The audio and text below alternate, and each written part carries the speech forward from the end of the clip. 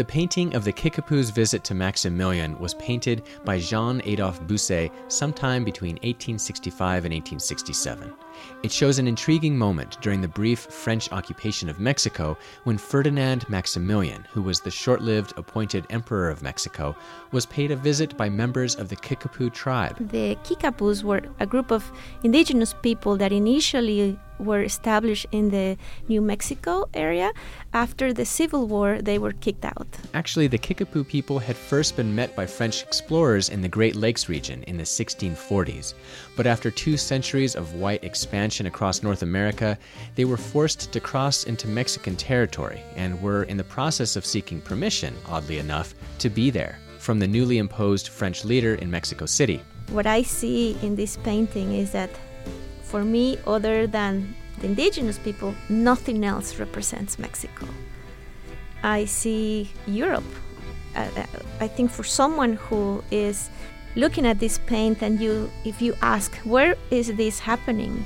I would say this is happening in Europe. We look at the frames, we look at the golden framing on the paintings, we look at the carpet, the way people are dressed. Everybody's white. The white people are presumably the family and royal associates of Ferdinand Maximilian, the Austrian-born emperor who was trying to rule Mexico at the time, in the mid-1860s. This was after Spain, Britain, and France had jointly decided to invade Mexico over an issue of unpaid debts. French forces managed to push out Benito Juárez's government, and France's Napoleon III asked Maximilian, who was the younger brother of the Emperor of Austria, to take charge. I look at Maximilian, and he just looks like he's thinking, holy hell. That's Susan Vogel. Maximilian had come from European privileged royalty, so one can only imagine his surprise at meeting this colorful band of indigenous people, all of them seemingly dressed in their best native garments, complete with colorful pluming feathers on their heads. Nonetheless, Maximilian later described them in a letter as heathen Indians. And I just see him as like, kind of frozen, just standing there like, what? Trying to figure this out.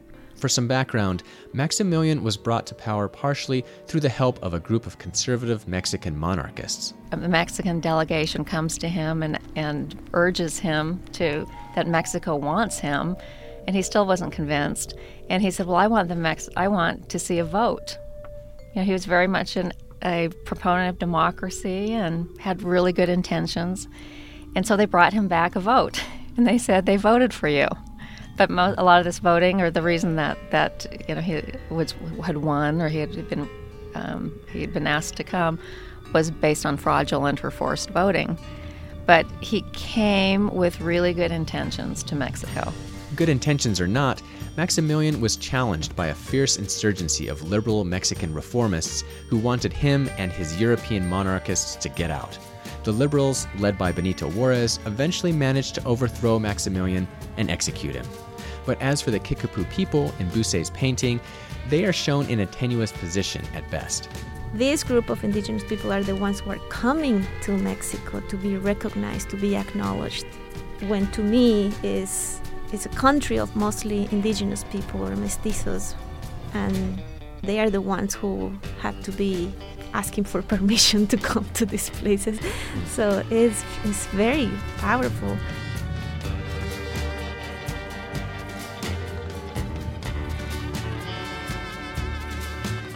Well, this is Nuevas Voces, Part 10. In this podcast, we talk about Mexico's history through its art. And in this episode, we're not going to be talking so much about that short-lived European takeover of Mexico. And we're really not going to be talking about the Kickapoo. But rather, we'll be examining this complicated social and racial dynamic that Jean-Adolphe Bousset's painting evokes. That is, the feeling of being a foreigner in one's own land. Here is Luis Lopez and his impression. So one thing that I find interesting about this piece, and most pieces where you find some kind of meeting or some kind of compromise between two groups, it's almost always the indigenous group or that is being oppressed that is going 90% of the way, right? Because they're meeting, but look at that room.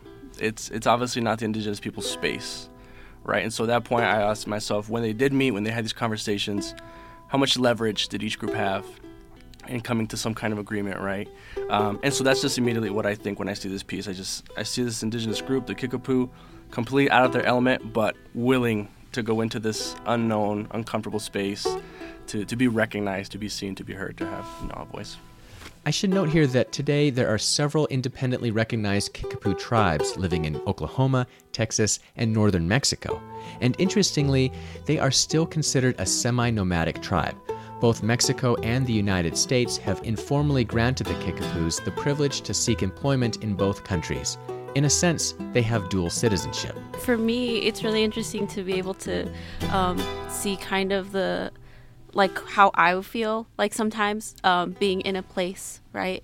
Being invited to a space that's your home, but not actually be recognized in your own home. This is Syriac Alvarez. She's a dreamer, a DACA recipient, living in Utah. Like the Kickapoo, trying to be recognized as a group of indigenous people that deserve to be there, yet are not actually given that right or not actually recognized. Syriac is one of nearly 690,000 DACA recipients living in the U.S. DACA, of course, is the Deferred Action for Childhood Arrivals program that was created under the Obama administration as a response to congressional inaction to address legal immigration reform.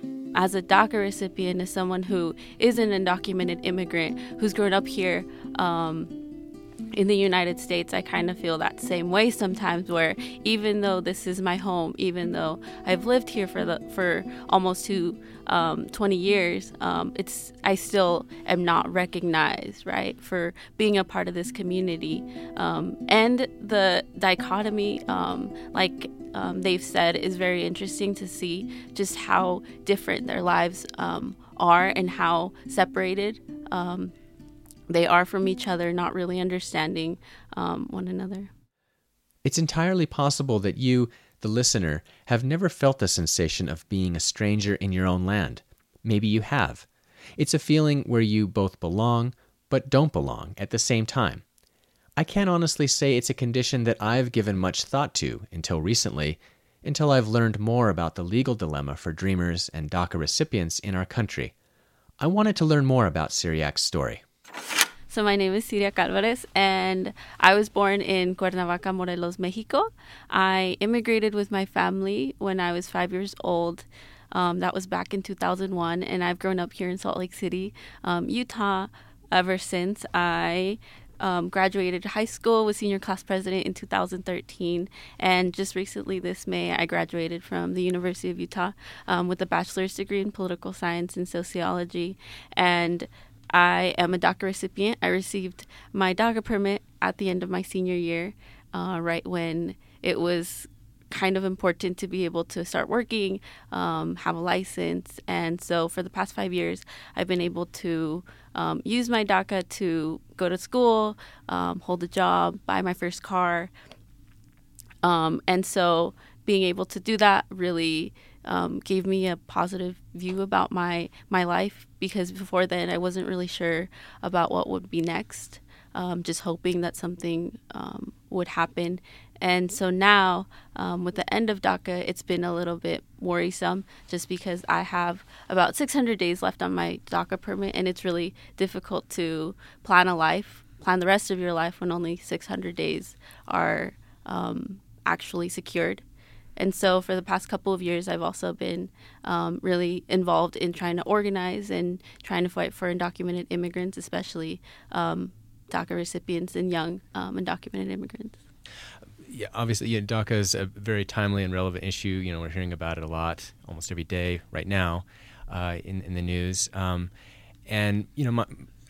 think I understand that, DACA was really the result of inaction by Congress, right? Not being able to pass any sort of immigration reform act, and it was just done because, we got to do something by the previous administration, and it's become unfortunately, a very political issue. But I think it's important for people listening, as you were describing, that it gave you an opportunity, along with, I don't know how many other, it was about 800,000 people in this country, an opportunity to really, have a life and be able to make the most of your opportunities here. And can you maybe talk about that a little more, about the opportunities it gave you Any other thoughts, I guess?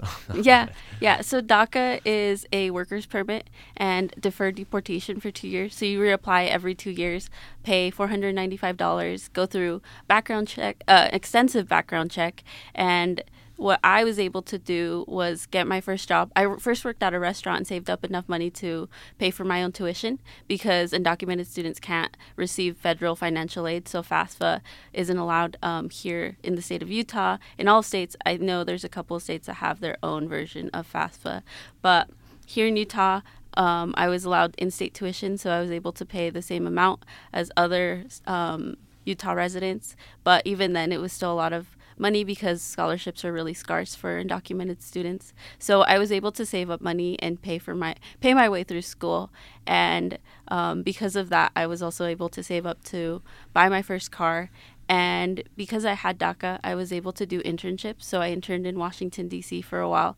I did an internship here in Utah with Comunidades Unidas, a local nonprofit that empowers Latino communities.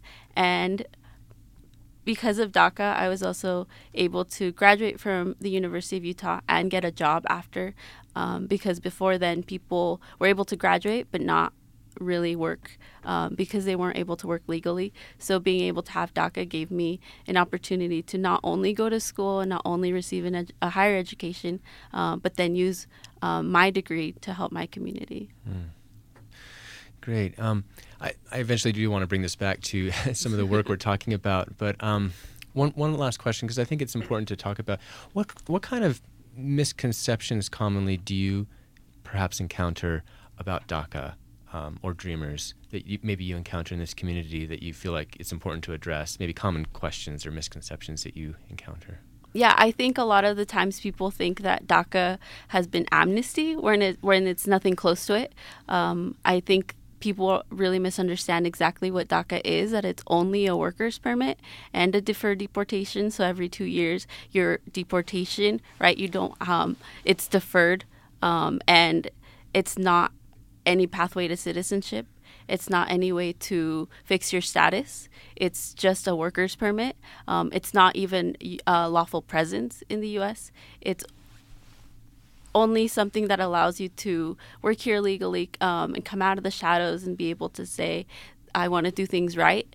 And I think a lot of people don't understand that. And because it's only a worker's permit, we still can't qualify for any of the federal aid, such as Medicaid, Medicare, FAFSA, all of those government programs that people think that we use or take, we still aren't allowed to use them. So I guess the misconception that we're taking things away from American citizens is always something that is really funny to me, just because we still can't do that. We can't qualify for any of the benefits, yet still we are still going to school. We're still contributing to our communities despite all of the obstacles and despite not being able to qualify for a lot of these things. I wonder if part of the reason so many Americans lack empathy for undocumented immigrants is that many of us no longer relate to the immigrant experience.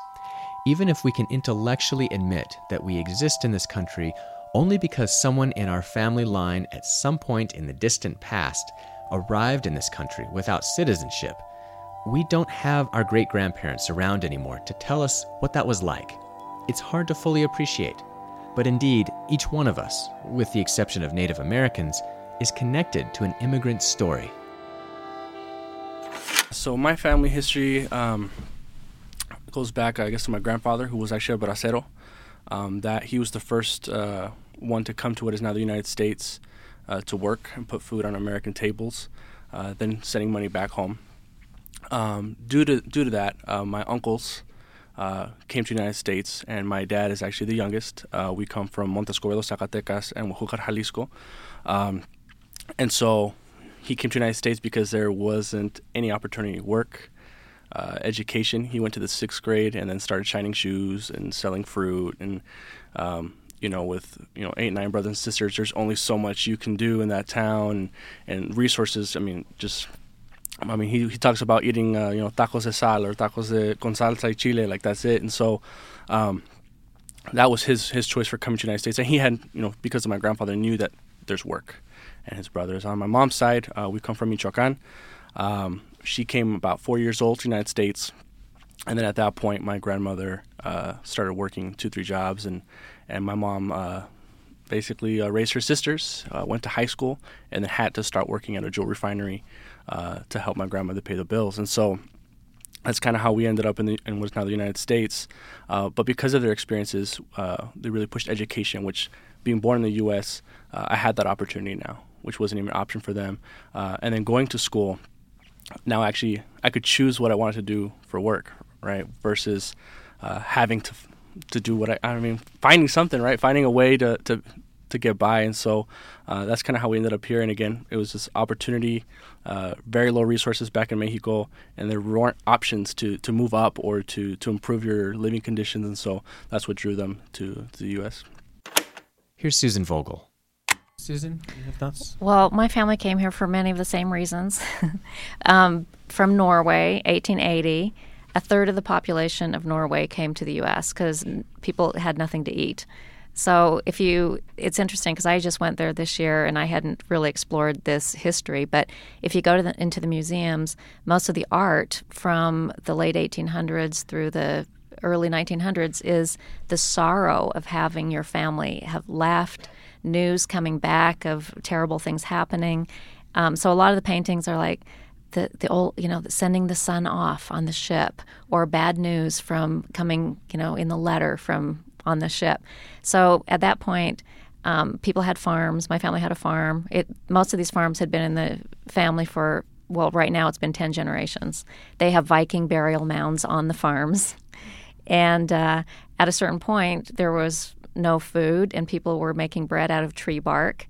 And the oldest child is the one who would inherit. So the oldest child, whether male or female, interestingly, would stay on the farm. All the other kids, and they usually had lots of kids because they were farmers and they needed the manpower and woman power.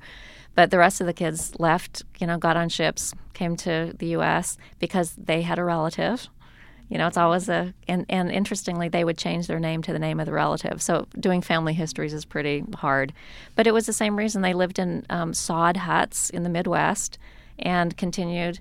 I always joke okay, they had a terrible life in a harsh climate in Norway, and they came to the U.S. for a better life, which was a terrible life in a harsh climate in Minnesota or North Dakota. So they continued to farm. They did get land if they farmed it. And they built churches. These farms and churches look exactly as they do in Norway. And then my grandmother, they grew up on a farm wearing underwear made out of flour sacks. And the only toys she had were little rocks. So there'd be a rock for the cow, a rock for the pig, and a rock for the chicken. And she said, enough of the farming. I'm not going to marry a farmer. So that was a big thing for her. She married a truck driver. And then my mom got the heck out of that little town and got an education and went to Chicago, and so kind of the same stories. You can't feed your family, you're going to do what you need to do, right? Yeah. And come here with a great, as you were saying, come here with a sense that I've put the problems behind me. I've put the corrupt governments behind me. I believe in the system here, and a great determination and desire to be part of the system here and to make it fulfill your belief that it's the best system. And that's what I'm so amazed when we have done classes at Horizonte School and have taught 80 immigrants and refugees, and they all say, this is the best country in the world. This is the best. We have the best systems here. We believe in it. We believe in our country. We believe in justice. We want to be a part of it. And that's pretty amazing to have so many people here who believe in our country and who will fight for it and become educated to participate in it. To be quite honest, I don't know a lot about where my family line comes from, specifically in Europe. It's something that I regret and something I want to learn more about. But frankly, it's not something that I think about much every day. And speaking as a privileged white American whose distant relatives likely arrived in this country from Europe sometime in the late 1700s or early 1800s, I don't feel any familial connection to any other country. Here's more from our conversation. I think that there's that element of sort of losing connection with the immigrant experience of your ancestors in this country that can lead to sort of this lack of empathy. Right. And sort of not recognizing the experience of immigrants here in our modern period because we are so disconnected by several generations, or the cultural lack of telling these stories to within our families about what it was like to be an immigrant. I think that exists in some Mormon households because they have a fairly recent memory, even the last 100, 150 years, of what it was like to be persecuted, and also what it was like to have to leave your home and find a place that you'd feel safer. And that exists, and I think that shows in sort of the reaction of in some Mormon families to the persecution that we see today of refugees and immigrants.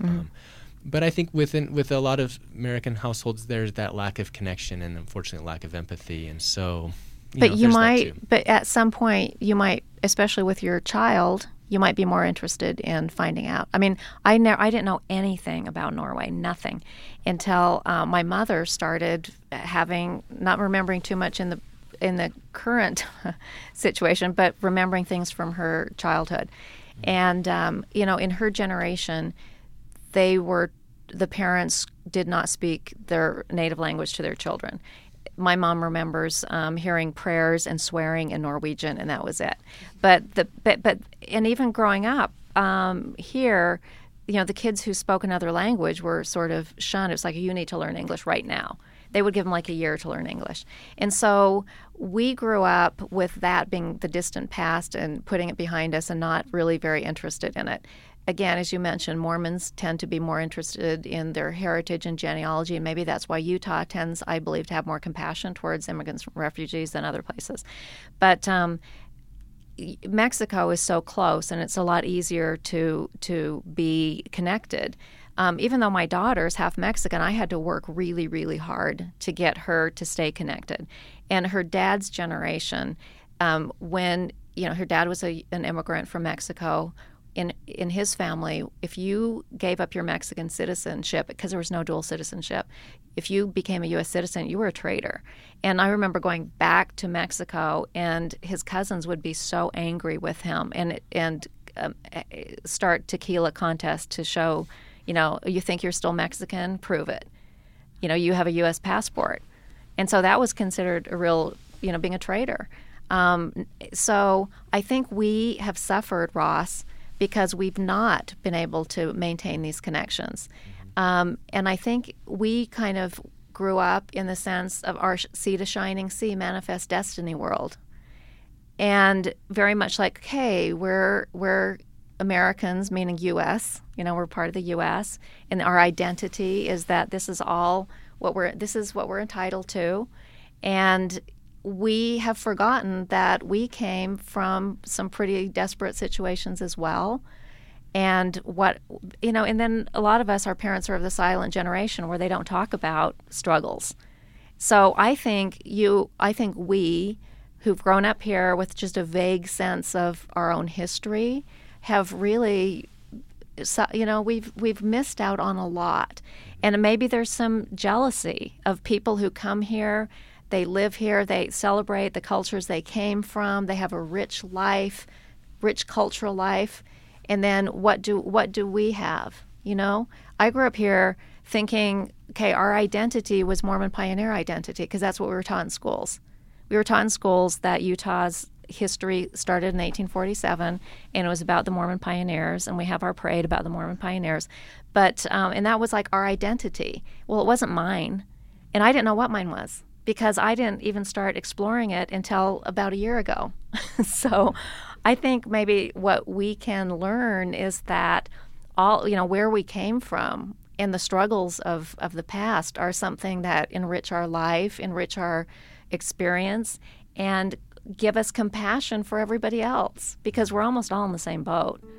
And the more we see that, the more we understand that we all have a common background in history and purpose and role here.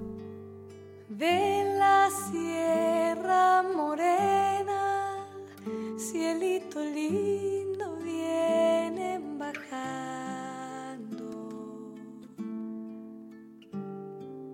Un par de ojitos mantos negros, cielito lindo de contrabando. Well, it is amazing to see where conversations about art and history will take you. You can see an image of Jean-Adolphe Bousset's Kikapu's visit to Maximilian on the webpage for this podcast, artismexut.org. There you can also see some photographic portraits of members of the Kickapoo tribe that were taken during their short stay in Mexico City in 1865.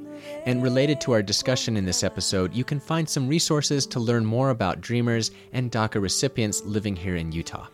Thanks to Luis Lopez, Syriac Alvarez, Fanny Blauer, and Susan Vogel for making this important dialogue possible. Music you heard in this episode comes from Rafael Gayoso, Paco de Lucia, Antonio Pinto, Al Caoroya, Antonio Reyes, and Craig Duncan. If you want to share your own thoughts on any of the topics we discussed in this episode, we want to hear from you. You can visit our website or the Artists de Mexico in Utah Facebook site to make a comment there. This podcast is made possible by a grant from Utah Humanities. Thanks to KCPW for the studio space. This is Nuevas Voces. I'm Ross Chambliss.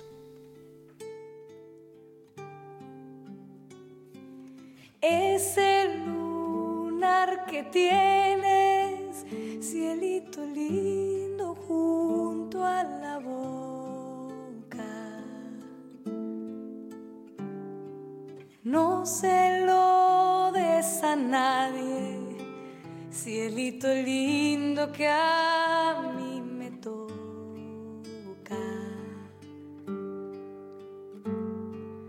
Ese lunar que tienes, cielito lindo junto a la boca, no se lo des a nadie, cielito lindo que a mí me toca.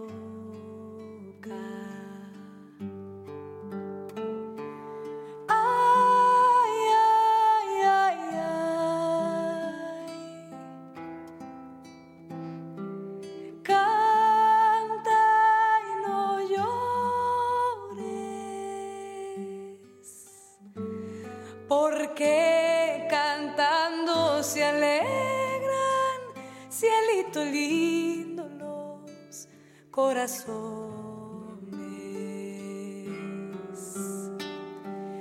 Ay, ay, ay, ay.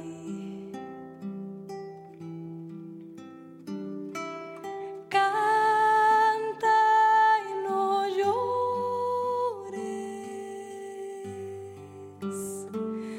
porque cantando se alegran, cielito lindo, los corazones.